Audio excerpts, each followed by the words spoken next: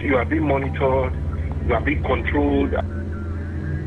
They try to humiliate you and intimidate you and do everything they can to break you down.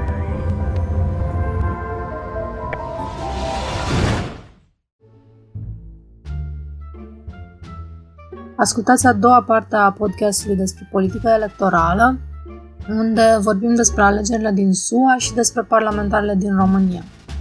În prima parte am vorbit în aceeași formulă, mai general, despre participarea în sistemul electoral, dacă și când ar fi bine să votezi, cum ne poziționăm fiecare. Găsiți episodul pe paginile noastre, Facebook, SoundCloud, Spotify sau pe website-ul Leneșex Radio. Audiție plăcută! Alo, Marcel? Ești la telefon? Nu, ești contra mea. Leneșex Radio, ești contra mea. Când zic tradiție, artă primitivă, tu la ce te gândești? Eram sigur. Marcel, urmărește-mă că nu mai am bani. Ce este urmăți eu de la miliție? De la miliție? Bun, haideți să trecem la alegerile din SUA pe scurt. Noi înregistrăm acum pe 9 noiembrie. Teoretic, Joe Biden a fost declarat câștigător. Numărătoarea încă nu-i finală, dar ce contează. Și haideți să vedem Trump versus Biden. Ce avem de zis? Mie nu-mi place Biden de nicio culoare. Nici nu pot să zic că am avut vreo emoție la alegerile astea. Nu cred că e o diferență foarte mare între Trump președinte și Biden președinte din punct de vedere a unor lucruri de care îmi pasă mie direct. Nu cred că o să facă un sistem de sănătate universal, gratuit și accesibil în state. Nu cred că o să facă un salariu minim care să ajute cu adevărat populația din state. Deci asta e perspectiva mea, Trump versus Biden. De ce s-ar bucura stângiștii, de ce ne-am bucurat noi însă de rezultatul ăsta?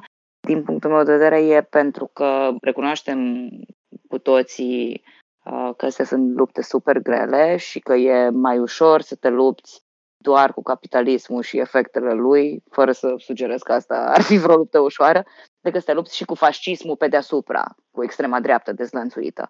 Asta e singura perspectivă și nu cred că la noi se pune problema la fel. Cred că e mai puțin relevant pentru noi ce se întâmplă în state decât problemele noastre autohtone și aici cred că noi avem lipsuri destul de mari și pe partea de cunoaștere empirică și de statistică și de date. Nu știm exact nici ce procent al populației o să fie afectat de guvernarea dreptei ce va să vie. Da, evident, Biden e absolut sinistru. Să încep cu asta. Și nu cred că e niciun motiv de bucurie. În același timp, cred că e bine că pleacă Trump. Și mă gândeam de când a fost ales Trump și de ce poziție aveam atunci când era toată discuția cu Hillary. Și mi-am dat seama că atunci am avut o abordare cumva acceleraționistă. Cred că, și în politică, evident, poți să fii acceleraționist. Și în capul meu mă gândeam eu că poate nu e un lucru rău dacă iese Trump, că o să iasă mai la suprafață toată mizeria sistemului politic, spre deosebire de cum ar fi fost sub Hillary sau cum a fost Obama. Și acum mi-am dat seama că m-am înșelat destul de grav, cred eu. Sunt câteva lucruri foarte nasoale pe care le-a făcut președinția lui Trump. Printre ele, unul ar fi că a normalizat extrem de mult discursul de extremă dreapta, adică o să fie destul de greu să ne întoarcem la niște viziuni în care nu e acceptabil de la liderii politici, nu numai, să aibă niște discursuri care sunt de la extrema dreaptă și supremația albilor până la fake news și incitare la ură și violență.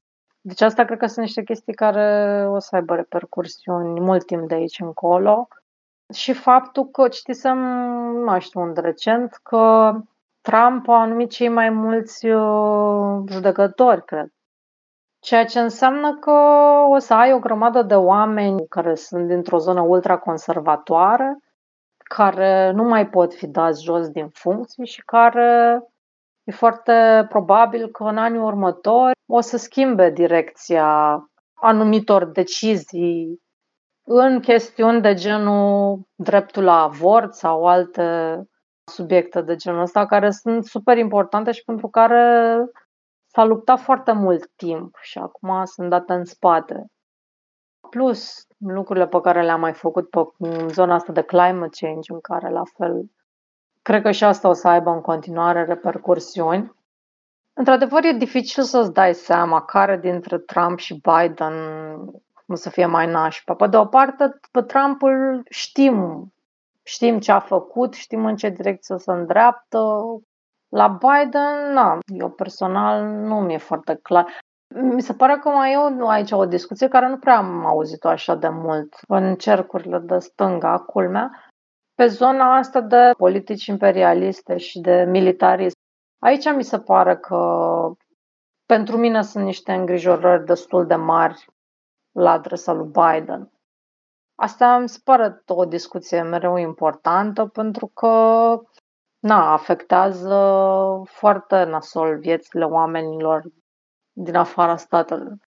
Da, e adevărat, Biden, omul, e criminal de război, fără doar și poate a susținut războiul din Irak. Ray Ramsey are un video pe YouTube foarte interesant despre o altă inițiativă din perioada Reagan sau Bush tatăl, când Biden a fost implicat în organizarea unor gherile criminale în Columbia, care au făcut zeci de victime. Pe de altă parte, e adevărat, Biden a fost un oportunist, adică întotdeauna a migrat unde era spectru politic și în oportunitățile în momentul respectiv. E chiar comic, e și video acela cu el din anii 70 sau 80 când declară că el ca politician și-a dorit întotdeauna să se prostitueze politic. Și din punctul de vedere, în momentul de față, el practic îmbrățișează consensul liberal, care una peste alta pentru niște oameni foarte afectați din societate de bine, adică poate să normalizeze trans rights. Din punctul de vedere, e un progres social față de direcția în care se îndrepta Trump, mai ales cu tribunalele și cu judecătorii, cum ai menționat mai devreme. Și acum revenim strict la ce a însemnat trumpismul, adică ați tot zis că e fascism, eu zice mai degrabă că e clown fascism, dacă e să-l luăm așa, ceea ce deschide posibilitatea ca cineva să vină, să continue pe direcția asta și chiar să facă cu adevărat rău, adică să îmbrățișeze ideea de trumpism, dar chiar să fie pragmatic și pus pe treabă, să nu fie atât de ușor distras în toate direcțiile. Și e adevărat, adică Trump n-a declanșat niciun război. Nu chiar, e totalmente incompetent, a căutat, dar n-a reușit. În același timp n-am statistica exact în față, dar în vremea lui atacurile cu drone au crescut de 6 sau de 8 ori, era anul trecut statistica față din vremea lui Obama. E adevărat, copiii în cuștile ICE pe graniță, program inițiat de Biden și Obama a dus la o extremă obscenă de Trump. A zis că retrage trupele, nu doar că n-a retras, dar a creat situații retenționate. Dezastrul din Libia l-a agravat în ultimul hal, să ne uităm de Libia. De aceea, ce înseamnă exact trumpismul pentru români? În SUA, liberalii au clișeul clar. Trump e omul lui Putin. Nu o să o vezi. La noi e ura asta tradițională față de Putin. El îmbrățișează pe Trump, dar se facă n-aud partea cu Putin. Sau la extrema opusă, puținii putiniști rătăciți pe care îi avem, că avem o mână sărăcii vai de steaua lor, sunt fericiți. Uite, în sfârșit are și America un președinte care e cu omul nostru. Adică fiecare alege cum vrea treaba asta. Hai să fim serioși că o să lansăm probabil înainte de asta episodul cu refugiații. Dacă lui Trump chiar i-ar fi reușit războiul în Iran, am fi avut o criză a refugiaților la granița cu România, fiindcă este o țară de trecere și pentru cei care nu vor să audă de imigranți, care vor izolaționism, care nu vor să audă de străini de niciun fel, să fim serioși, adică să susții pe Trump din considerente pragmatice e totalmente absurd, că nu înseamnă absolut nimic. Și în ultimul rând, și aici cred că avem un câștig obiectiv, învingerea lui Trump înseamnă și învingerea valului ăsta foarte agresiv de evanghelism ultra-reacționar, care am văzut practic cum au susținut și pe Bolsonaro în Brazilia, cum au susținut tot felul de inițiative anti-LGBT în Uganda și care acum se manifestă în diverse forme, adică nu zic neapărat că e o direcție clară, nu zic că e un pipeline, dar se întâmplă, adică e clar, sunt diversi pastori care sunt influențați, n-avem încă date să știm dacă și primesc fonduri sau nu, dar e tot fascinația asta față de Trump și față de evangeliștii foarte, foarte activi și foarte periculoși din jurul lui. Și ultimul lucru e, din păcate, și cred că, Adina, la tine am auzit prima dată chestia asta, știi mai multe, e faptul că QAnon a apărut și în România, adică există conspirația QAnon. Și de la ultimele alegeri în SUA, Trump a pierdut, dar 2 membre QAnon și un neonazist au ajuns în Senat și în Congres.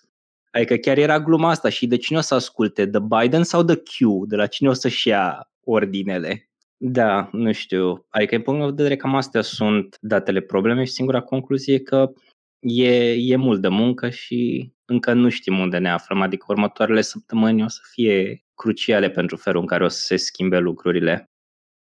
Sunt în mare de acord cu ce ziceți și mi se pare că, indiferent de cum te poziționezi, sunt argumente valide și trebuie să le pui în balanță. Deci, de partea cealaltă a argumentului de a nu vota cu Biden, e ce ai amintit la mână, Adina, că nu mi-e clar pe partea de imperialism cum se poziționează. A fost foarte scary, așa cum la unele dintre dezbateri, cât de puternic o zis așa clar că o să readucă America într-un mod foarte imperialist în centrul universului și că oricine va încerca să ridice cuvântul împotriva Americii va fi pedepsit. Nu a zis chiar așa, nu mai știu exact cum a zis, dar a fost foarte...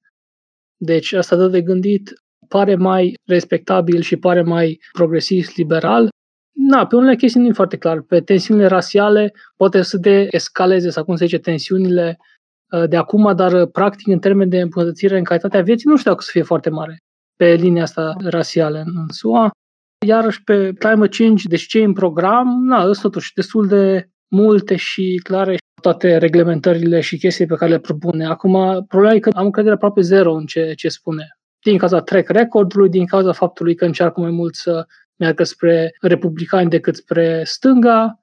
Deci pentru mine, într-un fel, aproape o să fie un eșec dacă o să se reînscrie SUA la Paris Accords, pentru că Paris Accords este o chestie care ne duce la catastrofă și nici măcar nu este binding. Deci chiar dacă ar fi binding, ne duce la catastrofă și nici măcar nu este binding. Și într-un fel doar normalizează sau dă aliura că facem ceva, că s-a realăturat SUA, e o chestie în mișcare.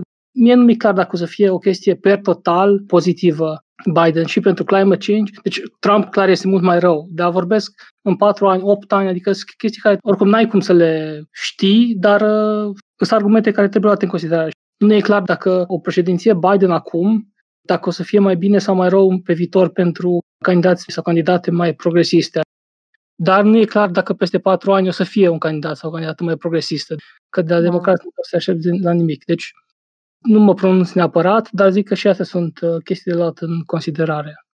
Nu știu dacă aș fi votat cu Biden, dar într-un fel nici nu simt că e my place să mă pronunț, că nu locuiesc acolo și nu m-am documentat suficient ca să zic cu adevărat. Atât. În principiu, Partidul Democrat și-a reafirmat incompetența crasă și, cum zicea Robi, faptul că mai degrabă colaborează cu republicani decât cu progresiști, zice tot. Dar eu n-aș numi o incompetență, scuză că te întrerup. De ce o vezi ca pe o incompetență? Pentru că ei nu sunt în stare să preia puterea de la republicani. Efectiv, ei caută compromis cu republicanii când ăștia mătură pe jos cu ei. Sunt la fel de evil, sunt la fel de răi, dar pur și simplu nu sunt în stare să-și impună nimic. Știi, doar fug după republicani, după cum dictează ei politicile. Okay. A zis careva, nu mai știu, Anda sau tu, Adina, legat de Medicare for All. A zis Biden că dacă trece de Senat, el o să bage veto. Deci ăsta e nivelul. Da. Și în orice caz, Pence este o amenințare infinit mai mare decât Trump, pentru că Trump este un fel de clown pentru care, într-un fel, e suficient să performeze un anumit autoritarism. Pe chestii punctuale, de multe ori o dă în bară doar pentru că e incompetent. Dar Pence nici nu pare incompetent și e infinit mai, adică e horror dacă el ar fi următorul candidat peste 4 sau 8 sau când. Da. Și asta trebuie luat în calcul, într-un fel, in the big picture. Partea nasoală mi se pare că e că Trump a scăzut atât de tare standardele care oricum erau foarte jos, încât anything goes de acum. Plus că, evident, spectrul politic se duce din ce în ce mai la dreapta și din deriva asta e greu de imaginat cum poți să-ți mai revii. Din punctul ăsta de vedere și politica românească e foarte trumpistă în momentul de față, adică ne amintim și scenele alea penibile și cu Dragnea și cu Iohannis care au insistat să meargă așa mai departe. Mi se pare că toată atitudinea asta de la anti-political correctness, sub mârlănia și genul ăsta de atitudine care frizează cu diverse aspecte de extremă dreapta, practic, și umor din asta foarte problematic și mai departe, au fost luate cu brio la noi. Da, bine, adică problema nu dispare. Rasismul din societate, sexismul, clasismul, toate lucrurile astea, ele nu dispar, știi? Maxim în timpul guvernărilor liberale devin mai puțin acceptate și acceptabile în societate, dar asta nu înseamnă decât că ele colcăie acolo până când o să vină un lider din ăsta carismatic, fascist sau populist sau cum vrem să-l numim și o să le instrumentalizeze spre câștigul propriu. Ceea ce vedem că e fix același lucru care s-a întâmplat și în Europa în ultimii 10 ani și se întâmplă în continuare. Alex? Da, și tu, nu știu, nu mă interesează? Da, ai intuit foarte bine. Dar nu am foarte multe de zis, de fapt, despre chestia asta. Decât că m-am gândit cumva la ce zicea Adina. M-am gândit mai dinainte, dar n-am apucat să zic, pentru că vreau să zic la discuția la partea despre rău cel mai mic, că da, e un privilegiu de fapt să poți să negi tot sistemul ăsta și să refuzi într-un fel sau altul. Și da, chestia asta se pare că e un privilegiu. Și acum, mergând spre contextul din SUA și așa, eu am aflat că au fost alegerile, de fapt, în timp ce aveam febră și... Da, nu, eu sunt foarte defazat cu chestia asta. Pentru mine SUA e foarte, foarte departe și nu... Dar am aflat că au fost alegerile și apoi care e situația în timp ce aveam febră și eram izolat în casă. Deci, da, n-am găsit altă chestie de a face decât să mă uit la ce se întâmplă la alegerile din state, că rest epuizasem tot. Febra alegerilor a fost la tine la propriu. La propriu, da.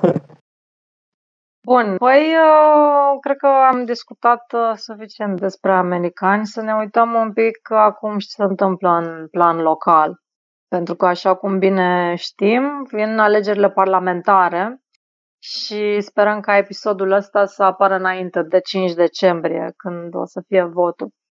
Mă gândesc să facem încă o rundă în care să zicem fiecare cam pe unde ne poziționăm față de parlamentarele care o să vină în România. Avem pe cine alege sau sunt același lucru, toate partidele, aceeași mizerie? B, s-a suflat în cască. Da, exact.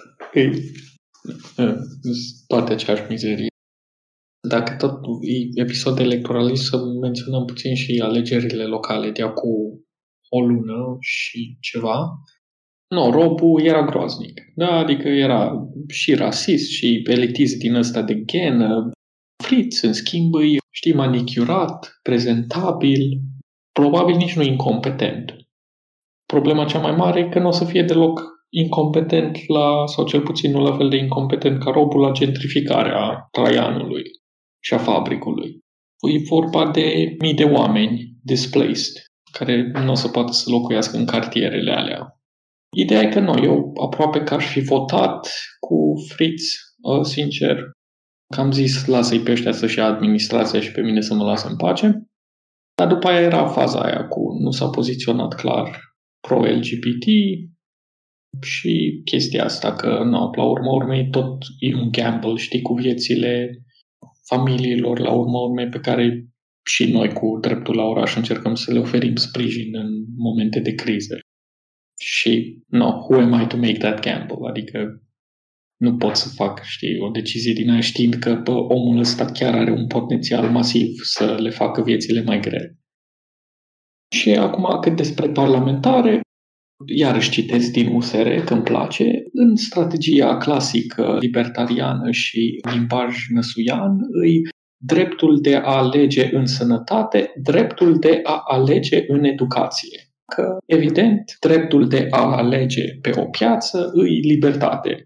Ala EMAG, evident, nu libertatea de care avem nevoie, de fapt, în educație și în sănătate. Programul PNL, desigur, încă nici nu e disponibil, deci probabil e la fel. Și, da, PSD-ul au avut ideea aia cu banca de dezvoltare care mi s-a părut interesant și Dumnezeu cu mila, acum putem diseca, dar tonul îi ce îi. Deci pe hârtie, după programul electoral, pentru mine e destul de clar că e de votat PSD, pentru că este un program așa centrist. USR-ul e dreapta spre libertarian din unele puncte de vedere. Dincolo de asta, și PSD-ul a preluat prostia asta cu scăderea taxelor pe salarii, nicio urmă de taxare progresivă. La PSD e o singură foaie, de amintesc banalități despre înverzirea economiei, finanțarea fotovoltaicilor și nu știu ce. Iar la USR planul lor e de mers pe gaze, de exploatat gazele din Marea Neagră. Deci lăbăreală, la ambele partide e lăbăreală pe partea de înverzire a economiei. La USR singurul argument care poate ar fi fost e că Presada e cât de cât mai ok, deși și ea a avut niște puncte problematice, dar a ajuns pe locul, nu știu cât, 6 sau cât, care cred că nu știu dacă are șanse să ajungă. Da, nu are șanse. Deci eu nu am literalmente niciun argument ca să votez cu USR. Singura întrebare e dacă are sens sau nu să votez cu PSD. Pentru că acolo, de altă parte, e problema asta de încredere. Sunt niște incompetenți. Deși salariile au crescut destul de reliably, le-au crescut și salariul minim și pensiile și asta e un plus pentru ei și bănesc că o vor face. Deci astea sunt my points. Eu cred că creșterile salariale și ale pensiilor și ale ajutoarelor sociale care au venit dinspre PSD au fost pur și simplu performative. Să nu uităm că ei au fost la guvernare în niște ani în care România a înregistrat creștere economică record în Europa și în care salariile sau pensiile n-au ținut niciodată pasul cu creșterea economică. Eu nu votez și eu sfătuiesc lumea să nu voteze în alegerile astea și să fermă pe poziția asta.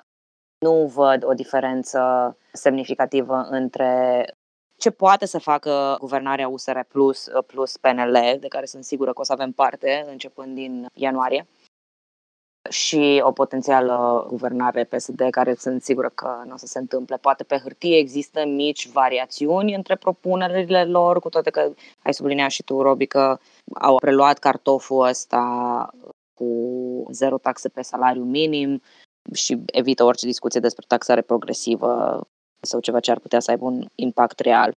Mi se pare super problematic programul USR Plus, în primul rând pe chestiile astea de privatizare a sănătății și a educației. Mi se par niște lucruri oribile, dar nu cred că un vot pentru PSD oprește tăvălugul ăsta. Poate nu sunt declarate în program, dar din experiența noastră, felul în care arată un program electoral e foarte, foarte diferit față de deciziile care se fac în ăia 4 ani de guvernare și cred că Alex a vorbit un pic despre chestia asta. Eu dacă mă gândesc la 2016, când am văzut programul Gabrielei Firea pentru București, dacă n-aș fi știut ce istorie are PSD-ul, aș fi zis, wow, ce progresist e acest program, ce femeie de stânga neapărat trebuie votată. Adică avea acolo companii municipale, eu știu că toată lumea le urăște, mi s-a părut o idee genială companiile alea municipale și o grămadă de investiții sociale, din care măsurasem la un moment dat cu tovarăși din Demos la punctul ăla cât de mult a făcut la jumatea mandatului și nu făcuse 85% dintre lucrurile pe care le promisese. Deci eu am 0 încredere în programul PSD și reîntoarcerea fiului rătăcitor, Grindeanu, nu mă impresionează absolut deloc. Alex a menționat chestia asta mai devreme despre legea dialogului social. Pe asta au promis-o nu numai Ponta când a candidat în 2012. Au promis-o în repetate rânduri, au discutat despre asta în repetate rânduri și e un fel de momeală pe care o dau sindicatelor. Am absolut 0 încredere. Nu cred că se schimbă nimic semnificativ pentru noi dacă mergem la vot ca să punem PSD-ul acolo să oprească tăvălugul de neoliberalism care o să vină garantat din partea PNL și USR+. În programul USR Plus se vorbește despre lucruri ca Key Performance Indicators, adică tu când ajungi să tratezi administrația publică, care nu lucrează pentru profitul nimănui, în logica asta a capitalului, mie îmi spune că asta înseamnă tăieri de servicii, tăieri de joburi, privatizarea bunurilor publice, etc. Și ăsta e motivul pentru care nu cred că ar trebui votat și cred că ar trebui dat un semnal foarte clar că toate partidele chiar sunt în aceeași mizerie. Eu sunt de acord cu Anda că PSD-ul n-ai ce încredere să ai ca și track record. E nașpa la Firea, de exemplu, doar ca să dau un exemplu, că ea înființase compania municipală pentru construcții de locuințe și n-a făcut nimic firma aia decât să mănânce bani pe birocrație inutilă. Nu mai amintesc exact, dar cred că multă vreme a fost blocată prin ceva chestie gen paperwork sau ceva. Era un proces. Așa, sau era un proces, da. Mhm. Da, dar e nașpa că a delegitimat și ideea, știi? Adică că era o idee cu adevărat bună.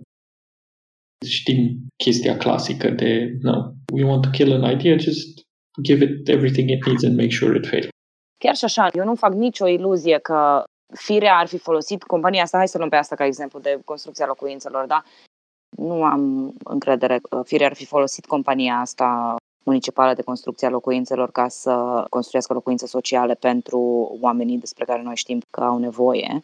Pentru că ea a declarat în nenumărate rânduri public că locuințele astea sunt pentru medici, sunt pentru funcționarii publici, sunt pentru o clasă care deja este, într-o anumită măsură, destul de privilegiată. Pentru că medicii au acum salariile pe care le au, funcționarii publici, mai ales cei care lucrează în birouri, au niște salarii relativ decente.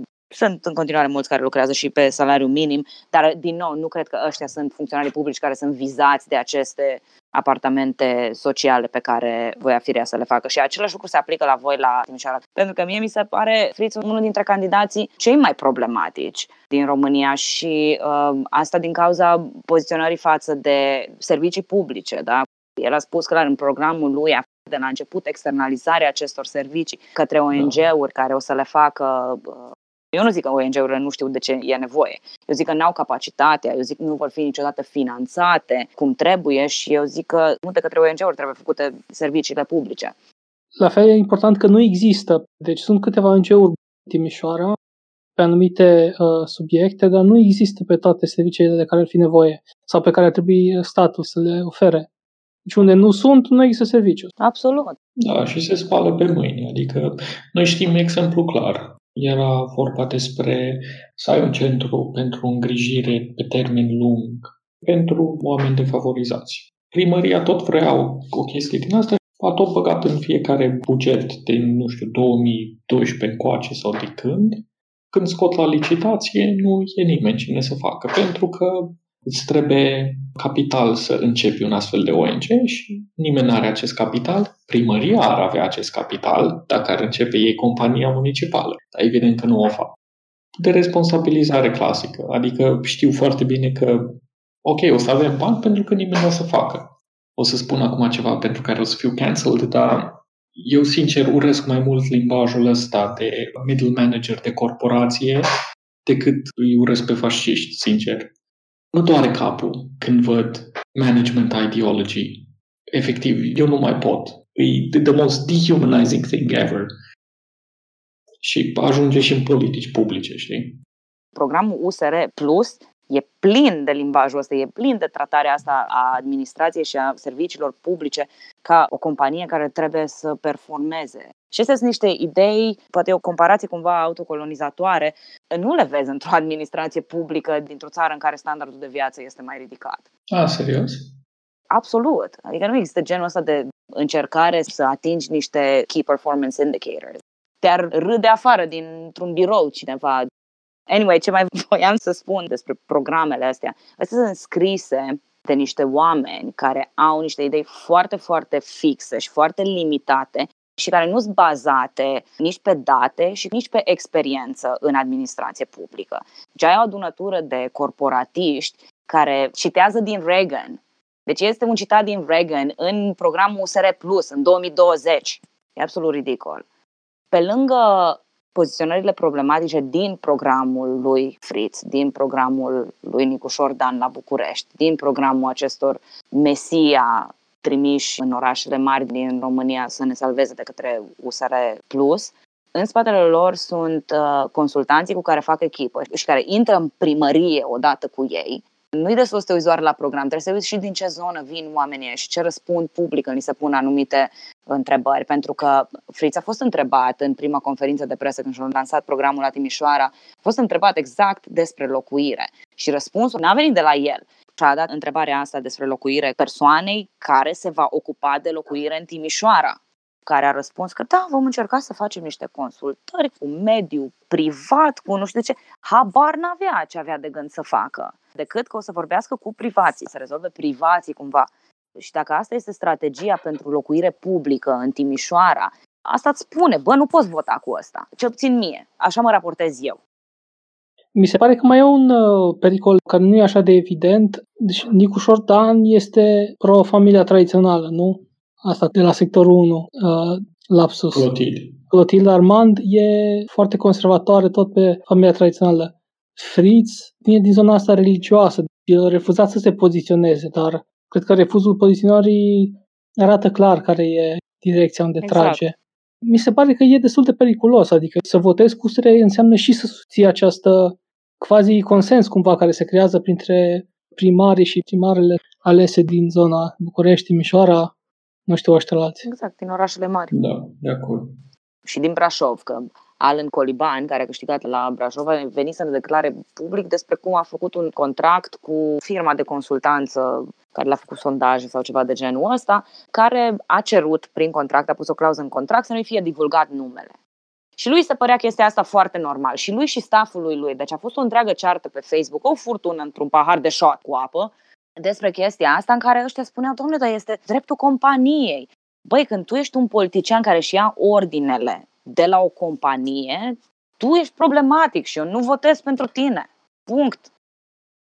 Ca o anecdotă aici, cred că prin 2016, poate chiar mai devreme, nu mai știu dacă era USR sau încă era USB, pe vremea aia strângeau semnături lângă universitate și cumva primiseră aceeași zonă de 5 metri și Remus Cernea și cu USR-ul și treceam pe acolo, vreau să zic că niciodată n-am văzut efectiv atâta ură între două grupulețe, cât de mult puteau să se evite reciproc și da, cei de la USR ferește că erau veniți cu noi salvăm Bucureștiul, apărăm familia, etc. Și erau tineri, erau foarte tineri. Remus Cernea repeta poezia lui obosită, că el e centrist, el scoate biserica din viața publică. Da, și asta aparent era foarte outrageous pentru lumea de la USB-USR sau ce era acolo. Deci nu e ceva de azi pe ieri că, ok, au dat afară activiștii stângiști între ghilimele și dintr-o dată au cotit-o pe filiera asta ultraconservatoare. Cred că chestia asta exista de mult timp acolo.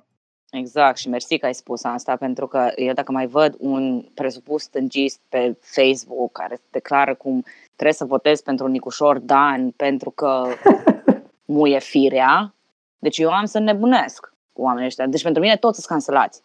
Toți. Eu în viața vieților mele nu vreau să mai lucrez cu oameni care pot să spună lucrul ăsta, negândindu-se absolut deloc la oamenii pe care îi pun în pericol cu votul ăsta.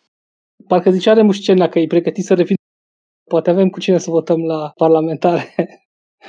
Eu recunosc că atunci în silă i-am dat o semnătură în fața USB-știlor și am plecat, adică a fost așa frumos momentul. Asta în glumă, așa. Băi, să mor dacă nu mă fac vremurile astea să empatizez cu stânga autoritară. Și pe mine! Pentru prima oară ever. Dar de ce poți? De ce? Și ce intră mai exact aici? Că nu mi-e foarte clar unde se trage linia. Adică intră și PSD-ul? PSD-ul? Nu, mâncați. Nu, eu mă gândeam direct la staliniști. Ce vorbești? Și eu mă gândeam să naționalizeze absolut totul. Și cu cum gestionează COVID-ul, și cu toată chestia asta cu privatizarea, și cu totul se duce într-o direcție absolut sinistră. Și noi vorbim despre municipalism și chestii. Și municipalism, mâncați, că ăștia ne fut nu o să ne soară capacele în următorii ani de zile. Mi-este greu de imaginat cum poți să recuperezi din putere când decalajul a devenit atât de mare și de insurmontabil. Deci, pur și simplu, nu pot să o concep. Nu e ca și cum ai o alternativă acum. Bă, hai să le dăm un vot la PSD sau la DMR sau la Pro-România sau oricui ca să previi ceva din chestia asta. Nu. Și e absolut același rezultat. Singurul lucru pe care îl faci e să încetinești un pic ritmul de privatizare. Atât, dar e încetinit. Bine, uneori contează și asta, știi? Deci ați de naționalizat. Deci nu mai știu exact, că am citit o grămadă de chestii, adică nu le-am citit, le-am răsfoit. Era tot un document de program de guvernare de PSD, dar nu astea de pe site. Era un document cu mult text. Zicea, privatizarea companiilor de stat. Sau continuarea privatizării, nu mai știu exact. Deci nu vinea să cred că era din programul PSD-ului.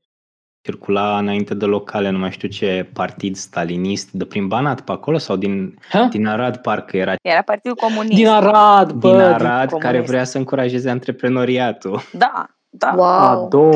Ador. Da. Mici antreprenori. Partidul Comunist din Arad. Ia stai să-l găsesc. Păi ăsta, nu, NEP-ul lui Lenin, la urma urmei. Unde s-a ajuns discuția asta? E bannerul ăla imens pe net de face furori din China de la un meeting despre business. E un banner imens cu Mao și ține un steag în mână pe care scrie Follow our party, start your business. Wow. Băi, dar știe cineva ceva despre ce și de când este Partidul Social-Democrat al Muncitorilor? Ideea că istoric cumva asta a fost denumirea. Asta a fost la 1800 și ceva, da. Da, și a fost reînființat, nu mai știu exact când, în anii 90, dar la un punct în 2000, gen după ce a ieșit din închisoare, Miron Cosma era președintele acestui partid. Bă, ce interesant, da? Cosma când era președinte? În 2000, la un moment dat când a ieșit din închisoare, dar nu știu exact când a ieșit. Dar la un an sau doi a devenit... Nu prea găsești informații despre asta, interesant. Și candidează acum, nu Păi știu. votăm PSD-MR, gata. Ei au reușit să strângă semnături. Nu reușește nimeni să strângă semnăturile. Sunt plătite, sunt cumpărate, sunt baze de date. Nu strânge nimeni semnăturile. Să nu ne iluzionăm. Da. Gata, brusc am renunțat la boicot, știu ce votez acum. Cu plăcere. Mersi de glumă. Da, eu asta vreau să vă zic, că eu m-am uitat un pic de curiozitate la partidele care sunt înscrise pe listă. Ce mi se pare important de precizat e că pentru prima oară Partidul Noua Dreaptă candidează ca Partidul Noua Dreaptă în aceste alegeri. Da, serios. Ei au candidat și acum 4 ani, în 2016, dar au candidat într-o alianță care se numea Alianța Noastră România, în care erau ăștia de la Noua Dreaptă, plus alianța asta era făcută de Maria Munteanu, care era atunci cu Noua Dreaptă, și au obținut vreo 60.000 de voturi în 2016. O galerie de fotbal. Cât a obținut și Partidul Ecologist Român. Dar acum asta e de urmărit. Noi încă ne bucurăm că, extrema dreaptă e micuță, n-a ajuns la putere, dar în timp ce ne bucurăm de lucrurile astea, ei se mișcă să acapareze din putere și începe să se vadă din ce în ce mai mult.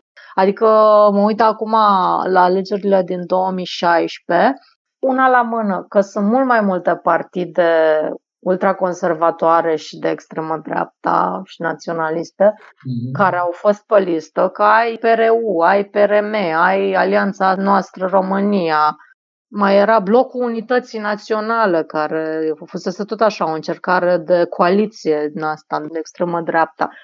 Și dacă stai și socotești câte voturi au luat ăștia împreună, păi au luat cam cât PMP-ul, care a intrat în Parlament cu 18 mandate. Pare că există destul de multă inițiativă în zona asta de a crea coaliții și alianțe între aceste partide și mișcări, tocmai ca să reușească să ajungă în Parlament. Aparent anul ăsta nu, adică vă ziceam că Noua Dreaptă candidează singuri și sunt foarte curioasă cât o să ia. Și mai e un lucru funny, că în 2014 ăsta, președintele de la Noua Dreaptă, zicea într-un interviu că Noua Dreaptă nu o să devină niciodată partid. Și după un an de zile l-au făcut partid. În timp ce ăștia de dreapta și conservatori și naționaliști se înmulțesc, contraponderea de stânga este menținută doar de Partidul Socialist Român, de PSR, care, în fine, mă abțin, nu comentez. Și acest PSD-M despre care nici nu știam că există. Deci se vede dezechilibru pasiv de putere. Eu nu înțeleg cum e posibil ca o mișcare care e destul de clar legionară, cum se zice la Noua Dreaptă, să poată candida în Parlament. Adică se pare că e o legitimare pe față.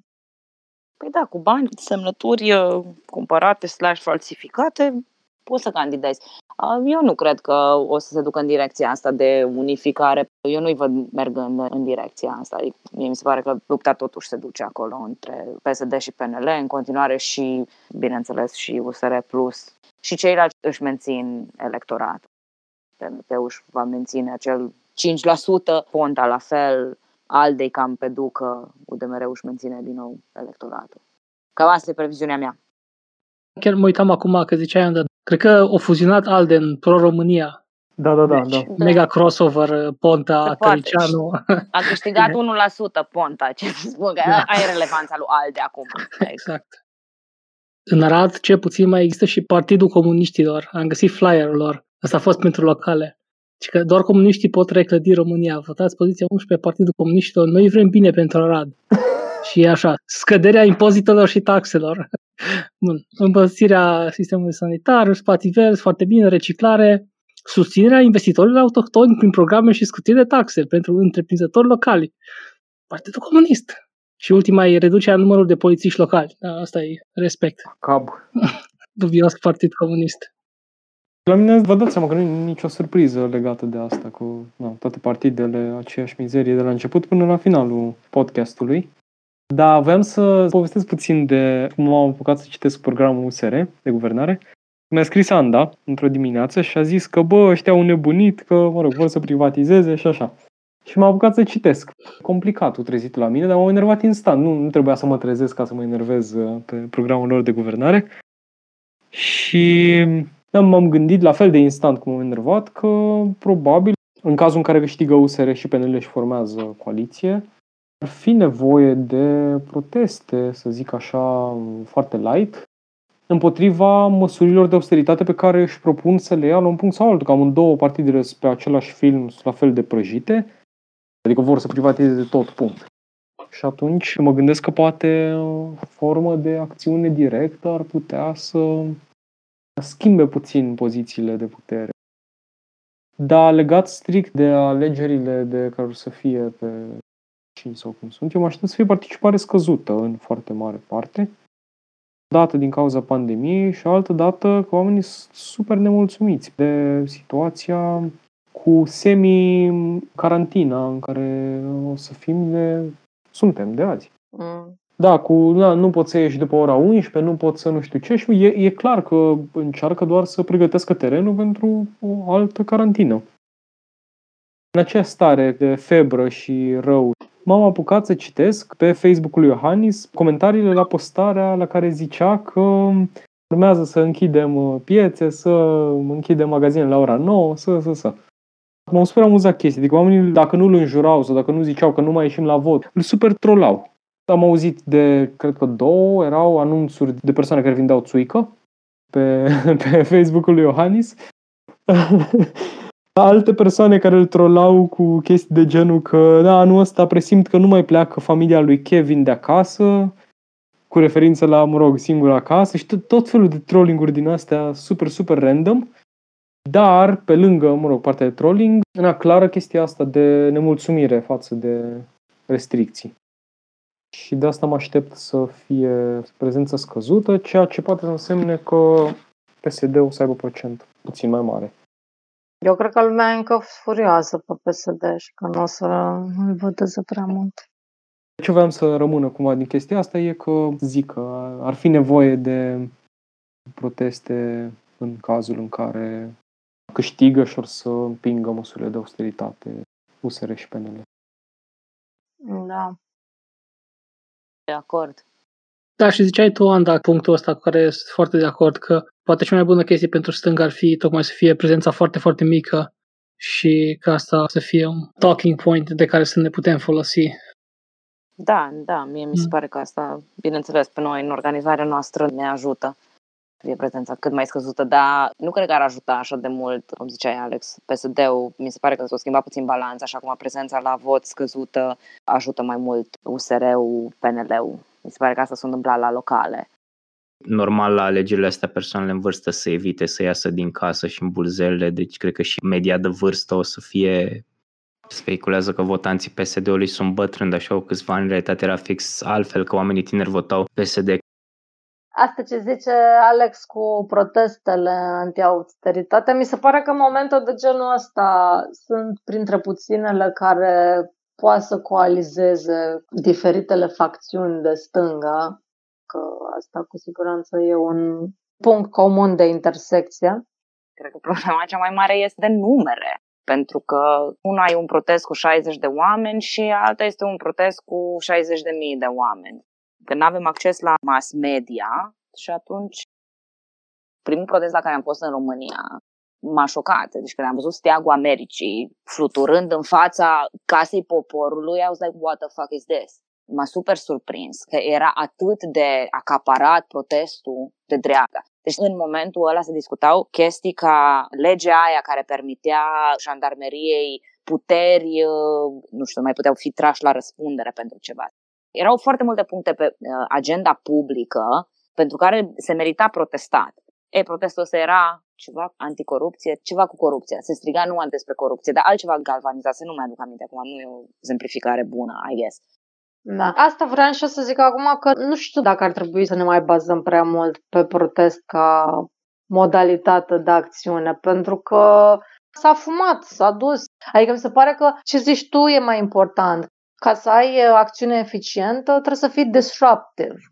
La asta mă gândeam când ziceam de protest, nu la număr mare de oameni, că nu funcționăm neapărat pe ideea asta de mai mare e mai bine, cât la chestii care să producă total haos. Să simtă cumva că e super mare nemulțumirea populară. De acord. Da, știi că au fost și la ultimele proteste Black Lives Matter, firește discuția cu distrugerea de proprietate și mai departe. Și atât de relativă problema asta că orice ai face, televiziunile o să pună într-o lumină proprie și să găsească ceva proprietate distrusă. Nu știu dacă vă mai amintiți în 2012 la cele anti-austeritate. La Unirii, la magazinul Unirii în București, cineva a incendiat un coș de gunoi de la de pe stradă și ardea. A stat echipajul de televiziune acolo, deschideai TV-ul, nu mai știu care era realitatea sau care dădea minute în șir și era un jurnalist din ăsta doile, incredibil, uitați cum arde Bucureștiul, ce se întâmplă. Și la un moment dat chiar și frumos, boss. Da, și la un moment dat chiar și invitatul, nu mai știu cine era. Hai, domnule, un coș de gunoi care arde, până acum ar strige și jurnaliștii, ce vă băitați atâta? Dați cine cu jandarmii care îi băteau pe oameni. Nu știu, cu tacticile putem discuta mult, dar văzusem recent un studiu strict pe America cu eficiența protestelor din 68 până în prezent, să uitați mai multe mișcări și aparent sunt 3 situații când se adună oamenii și când se adună jandarmii și unii protestează, ceilalți stau, nu se întâmplă nimic, nu interesează pe nimeni. Când protestatarii sunt violenți, opinia publică împotriva protestatarilor și când protestatarii sunt prezentați ca fiind pașnici și jandarmii ca fiind violenți, opinia publică e cu cauza protestatarilor. Deci de-aia contează foarte mult și framing-ul în situațiile de genul ăsta, că ei ar putea să facă orice să pară violent. Nu știu cum să zic, nu vreți să-i punem capac, că e aproape... Nu că mai voiam să sugerez. Cam 5 ore se fac și... Cred că facem miniserie din episodul ăsta. Miniserie, unul pe săptămână până la alegeri. Mersi pentru că să acceptați și să vorbiți cu noi, că e totuși un efort, chiar dacă e plăcut. Cu drag. Mersi mult de invitație și de oportunitate de reclamă pentru colectivele în care fac agitație. Orzica și România, țara muncii ieftine. Poate chiar vrei să ne zici ceva despre colective, unde găsesc oamenii mai multe, unde se pot interesa? Colectiva Urzica și România, țara muncii ieftine sunt 2 grupuri de oameni care exact asta fac, agitație pe diferite teme politice. La România, țara muncii ieftine este o critică constantă a ceea ce se întâmplă în muncă, de la sistemul economic până la felul în care sunt tratați și tratate muncitoarele și muncitorii. A fost super mare activitatea anul ăsta când au ieșit la iveală așa de multe abuzuri la care sunt supuși și supuse muncitoarele migrante din agricultură, din industria cărnii, din industria alimentară și vine cumva pe principiul ăsta că muncitorii transfrontalieri sunt cei mai și cele mai abuzate și lipsite de drepturi, pentru că nu ai niciun fel de suport nici în țara din care provii, nici în țara în care te duci. Asta a fost foarte bine exemplificat de ce s-a întâmplat la fermele de Sparanghel în Germania, de ce s-a întâmplat în rândul îngrijitoarelor domestice din Austria, în transporturile care au fost organizate în mijlocul pandemiei ca să ducă oamenii să continue să facă muncile astea. Ne-au arătat foarte mult și cine sunt lucrătorii și lucrătoarele, muncitorii și muncitoarele esențiale și cum ne raportăm la ei. Asta găsiți ca teme de agitație și organizare la ROTMI, la România Țara Muncii Ieftine. Iar la Colectiva Urzica e o pagină care vorbește despre ce se întâmplă pe sănătate, pe educație, pe domeniul social, teme care ne interesează pe noi la stânga. Și Alex, zine și unde te poate găsi lumea. Dacă vrei. Dacă vrei. Unde nu te găsește lumea mai bine. Da, puteți găsi publicații și broșuri și calendarul anarhist pe editura Pagini Libere, editură din care fac și eu parte. Site-ul este pagini-libere.ro. Apropo de discuția de astăzi, am tradus la un moment dat noi și o broșură despre vot versus acțiune directă, care ar putea să fie utilă în contextul discuției de azi. Da, la Mahala, Comunitatea Muncitorilor Militanți, activăm pe partea de organizare la locul de muncă, iar site-ul este comunitatea-mahala.ro, unde încercăm să ajutăm persoane din diverse orașe care au probleme la locul de muncă și unde am făcut asta în ultimii câțiva ani. Și cam atât. Și aș vrea să zic câteva cuvinte și despre drept pentru îngrijire, mai ales că e o temă foarte aproape de noi, organizație tovarășă de-a noastră, a îngrijitoarelor românce din Austria în principal, dar cu legături cu îngrijitoare din alte țări de asemenea, care pentru mine cel puțin e un mega exemplu de organizare, ce au reușit femeile astea să facă în câteva luni, în câteva luni oficial, pentru că ele sunt în contact de mai mult timp, dar au reușit să forțeze statul român să le pună la dispoziție un tren, un transport mai sigur decât avioanele atunci la începutul pandemiei și care chiar au dus super multe lupte când a început pandemia în a își sprijini membrele și membrii să se întoarcă în România după turnusurile lor. Căutați pagina lor, pe Facebook e Drept pentru Îngrijire și chiar cred că ar trebui să vă uitați ce fac, pentru că sunt o super organizație. Am mare respect pentru ele. Artă primitivă. Tu la ce te gândești? Eram sigur. Mă ce urmărește-mă că nu mai am bani. Cam atât momentan și sperăm că v-ați făcut o părere dacă veți dori sau nu să mergeți la vot la sfârșitul săptămânii acesteia. Pe noi ne găsiți peste tot cu handle-ul Leneșex pe Facebook, Twitter, SoundCloud, Spotify, Apple Podcasts și probabil și prin alte locuri pe care le-am uitat momentan.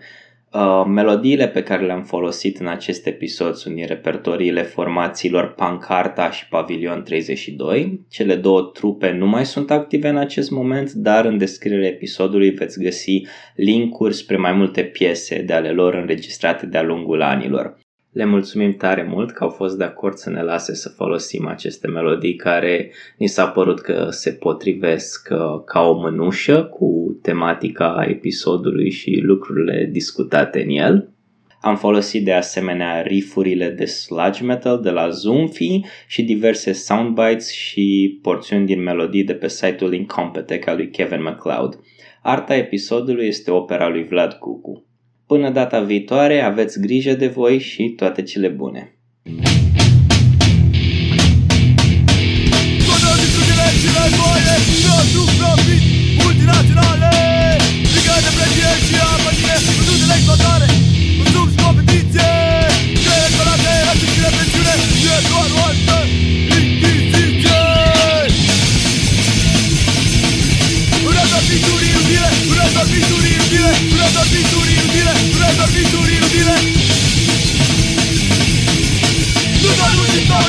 You think I'm on, you think I'm on.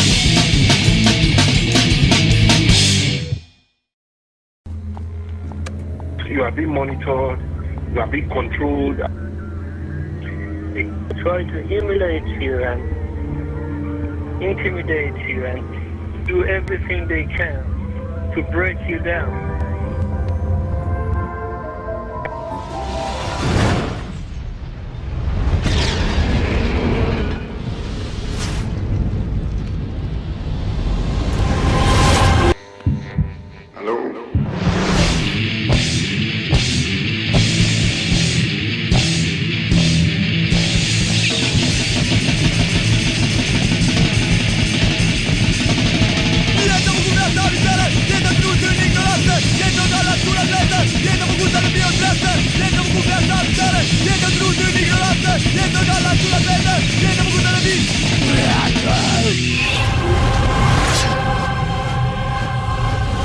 The scars stay in the brain and can never heal up.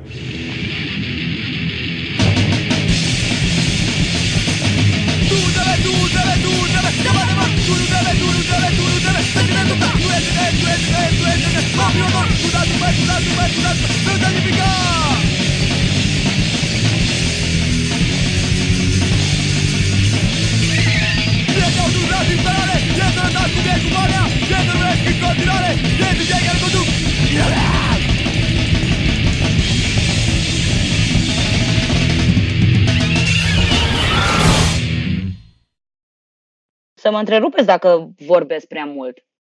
Poți să vorbești cât vrei, că o să te editez. Ok, bine. Nu, vorbește lejer. Așa, Cel mai înspăimântător lucru pe care îl poate spune Robi, o să te editez.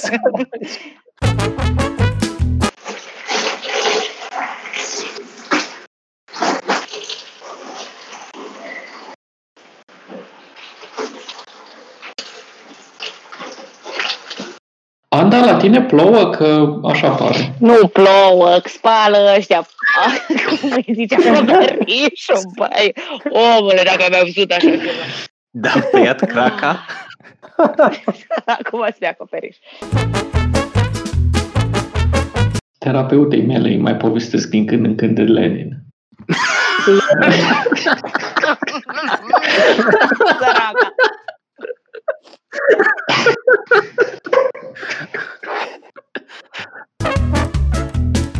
Mamă, înregistrăm de 3 ore jumate. Cine mai place vorba? Bârfulița politică. Bârfă. Bârfă. Dar ce frumos ar fi fost să stăm așa la o masă să bem ceva. Da. Altă dată. Burghezie. Exact, burghezi.